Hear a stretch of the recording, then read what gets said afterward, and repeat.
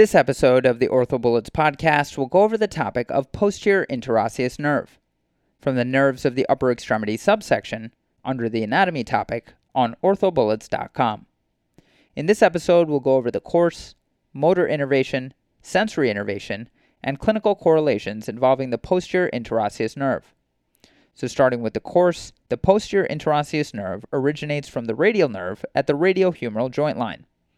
So with respect to the actual course of the posterior interosseous nerve, it dives under the supinator at the arcade of Frosch, which is the thickened edge between the heads of the supinator. It then winds around the radial neck within the substance of the muscle to the posterior compartment of the forearm. It then reaches the interosseous membrane of the forearm and ends as sensation to the dorsal wrist capsule. So again, the posterior interosseous nerve originates from the radial nerve at the radiohumeral joint line, and as far as the course, it dives under the supinator at the arcade of Frosch, which is the thickened edge between the heads of the supinator. It then winds around the radial neck within the substance of the muscle to the posterior compartment of the forearm. It then reaches the interosseous membrane of the forearm and ends as sensation to the dorsal wrist capsule. Moving on to motor innervation, the motor component of the posterior interosseous nerve innervates the common extensors. This includes the ECRB. However, keep in mind that motor innervation is often from the radial nerve proper, but can be from the PIN.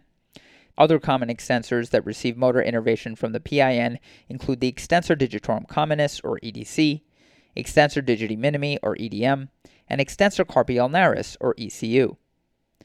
The deep extensors which receive motor innervation from the PIN include the supinator, the abductor pollicis longus, or APL, the extensor pollicis brevis, or EPB, the extensor pollicis longus, or EPL, and the extensor indicis proprius, or EIP.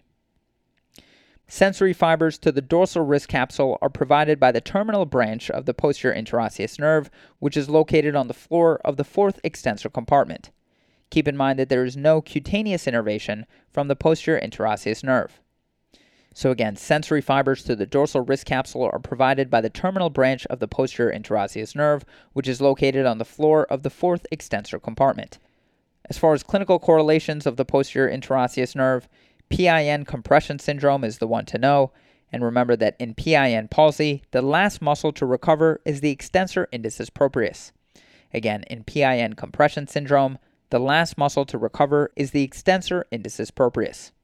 Another clinical correlation of the posterior interosseous nerve is the dorsal approach to the radius, or the Thompson approach, which provides access to the PIN as it passes through the arcade of Frosch for nerve paralysis and resistant tennis elbow. For more information about the dorsal approach to the radius, you can review the topic on orthobullets.com or the Bullets app, or look out for the podcast episode. Okay, so now that we've gone over the major points about this topic, let's go over a few questions to apply the information and get a sense of how this topic has been tested on past exams.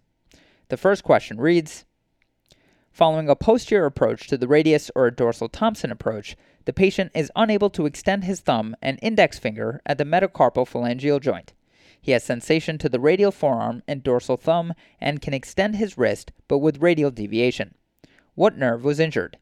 And the choices are 1. Radial, 2. Posterior interosseous, 3. Anterior interosseous, 4. Median, and 5. Musculocutaneous.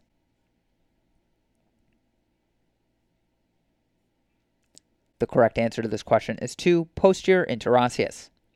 So during a posterior approach or dorsal Thompson approach to the radius, the posterior interosseous nerve, or PIN, should be identified and or protected. Pronation of the forearm will aid in the protection of the PIN. The radial nerve splits into the PIN and the superficial branch of the radial nerve proximal to the extent of this approach. Preservation of sensation in the distribution of the superficial branch of the radial nerve and intact wrist extension with radial deviation locates the injury distal to the superficial branch of the radial nerve/PIN split. So this would be an extensor carpi radialis brevis palsy with intact extensor carpi radialis longus. The median nerve and its branch and the anterior interosseous nerve are not encountered in this approach. The musculocutaneous nerve is also not observed during this approach. And moving on to the final question, which of the following tendons is found in the same dorsal compartment of the wrist as the posterior interosseous nerve?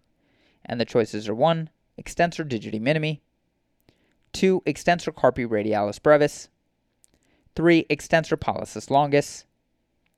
4. Extensor indicis proprius. And 5. Abductor pollicis longus.